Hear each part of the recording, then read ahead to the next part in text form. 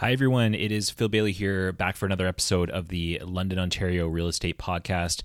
We are on episode 16 of the podcast, and it is February 1st, 2022. So that means something that I'm going to talk a lot about today on the podcast, and that is that the spring market is actually under 50 days away right now. Sometimes the spring real estate market starts a little bit early. Lots of people put a lot of thought into the spring market. And I think that as a buyer, if you're thinking about making a move in that March, April, maybe even into May range, there's some things that you can do to get ready right now. And I put together a list that I wanted to share with you today on the podcast for London, Ontario. And those are 5 things that you can do right now to prepare for that spring market before we even set up a first showing or you get into the first house that you want to go see. So I'm going to go through, there's 5 quick tips here, and I will try to keep it as concise as possible as we go through. So number 1 is we want to create a budget. So you want to create your own budget because you're the only one that understands how much you're spending on things for your household. Maybe you already have this. Maybe you're one of those Excel folks and everything's already all documented, or maybe you have absolutely no idea how much you're spending in a month. I'd say I'd probably fall between those sometimes in my personal life, so I understand it. But you want to consider things like groceries, ongoing subscription services, your car payments, if you have any, your car maintenance, how much you spend on gas, those types of things. Because each person's budget's going to be a little bit different, and you want to know how much that you are comfortable spending before you even move on to step 2. Step 2 is that you want to identify the size of the down payment, and you want to get a pre-approval with a mortgage professional. So during step 1, when you're working on that budget, that personal budget, you want to think of how much money do I actually have for a down payment. In Ontario, you want to have 5% down. In London, you want to have 5% down at the very, very minimum. And obviously, you want to have a little bit more money as well. Again, I'm not a mortgage professional, so I say let's get you in touch with one that's competent in London that can guide you through this process on the mortgage side. And there's some excellent mortgage professionals in London that I'm happy to connect you with. So professional mortgage experts are really going to give you what's usually a pre-approval letter. They can lock in an interest rate for you, with interest rates being as low as they are right now. And there is a lot of talk about interest rates potentially going up. They just had the Bank of Canada just kind of came out and said they were not going to raise them right now, but be potentially ready for increases. I think March is the rumor right now. Of course, I don't have a crystal ball around that. So when you're talking to the mortgage broker, they can help you with all these things. And a great mortgage broker will be able to give you an idea of what is reasonable for you to afford, what can they approve you for, then what's reasonable for your budget, and that's why step 1 is really important as well. And then you can get an idea of what you need to be ready for costs associated with purchasing a house in London. And again, this would work even if you already owned a house and you were looking at moving up potentially. You want to talk to that mortgage professional, and they can give you a conservative number of maybe how much your house would probably go for. And then, of course, we can work together on that part as well as a real estate agent.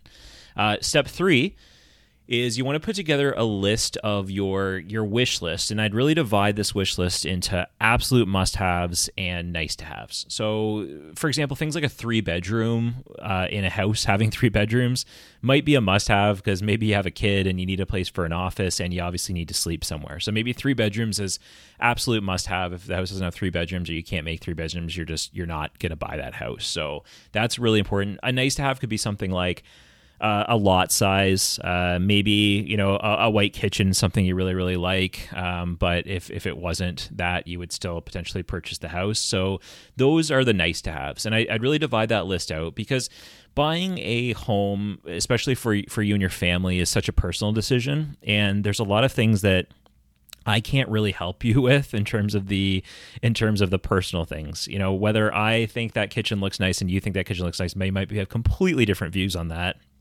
Obviously, there's some standard things that I think most of us will agree on, but that list is really, really important to have together. And if you're buying something with a partner, you really want to make sure that you have had that discussion together, because I have seen it before, believe it or not, where people don't completely agree, and they really want to have that discussion. As much as I can try to help you through that process, I'm not a marriage counselor, so I won't be able to help you with some of those questions. Number 4 is I would set up a conversation with a real estate professional like myself. Of course, I'm always happy to help with all your real estate questions. You can get in touch. I'll put my info in the show notes, of course. But you want to really discuss your wish list and your neighborhood preferences. So again, when you're making that list, think about your neighborhood as well. And then when you move on to step 4, when we're actually having a conversation, you can come to it with a lot of really valuable information.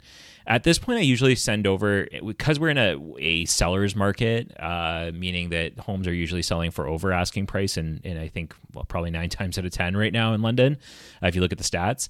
I typically send over sales data for the particular home type and neighborhood that you're interested in.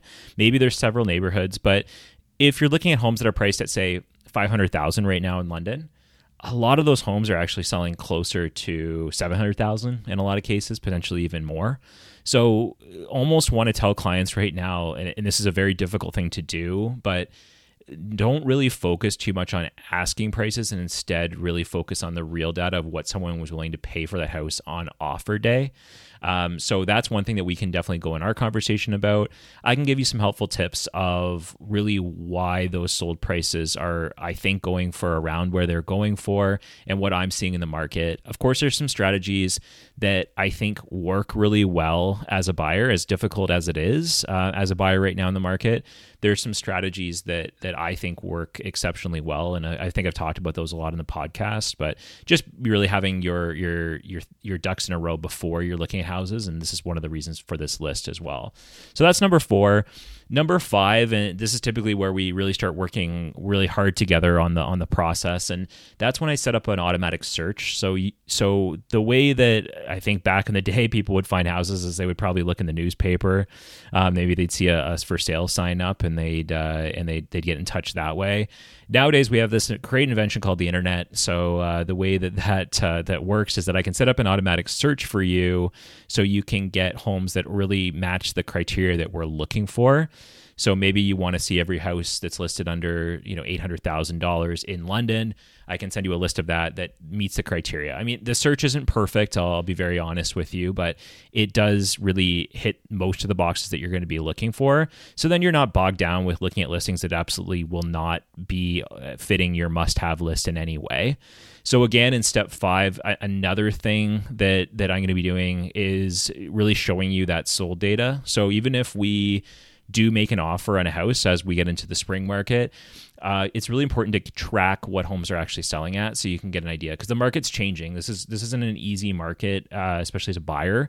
It's almost like you're making decisions as you're going up an escalator, and as you're going up the escalator, prices are changing all over the place. Some of the prices I look at don't make a lot of sense to me, and other ones, I completely understand why they're kind of selling that based on the other 27 listings that have sold in the area over the last few months.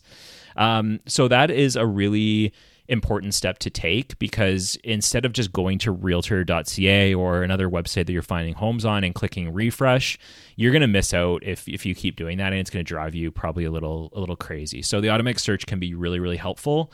And of course, at that point as well, I'm also keeping an eye out for things like coming soons, potential exclusive listings.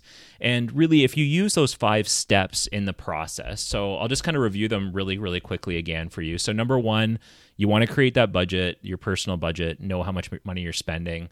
Number 2, identify that size of your down payment, get a pre-approval with a mortgage professional, talk to a mortgage professional that you know and trust, so you can get an idea of the financing side.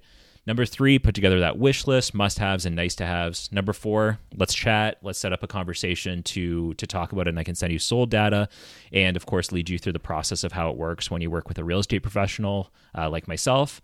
Number 5, get that automatic search going. And then, of course, when a home hits the market that you want to go see, we can go take a look at that home and get an idea of if it's a good fit for you and your family.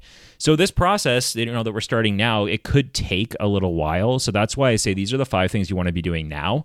If you're looking at buying in the spring, the last thing you want to do is be late to the party. Most of the people that I'm working with right now have already been thinking about these things ahead of the game, and some of them obviously are buying a little bit sooner. But for the folks that are thinking about this spring market that's going to be coming upon us, and typically that's when we see a lot more listings hit the market, we might also see a lot more buyers hit the market as well. So I want to give you every advantage possible in the London, Ontario real estate market as a buyer, and those are some of the ways that I think are really important to do that.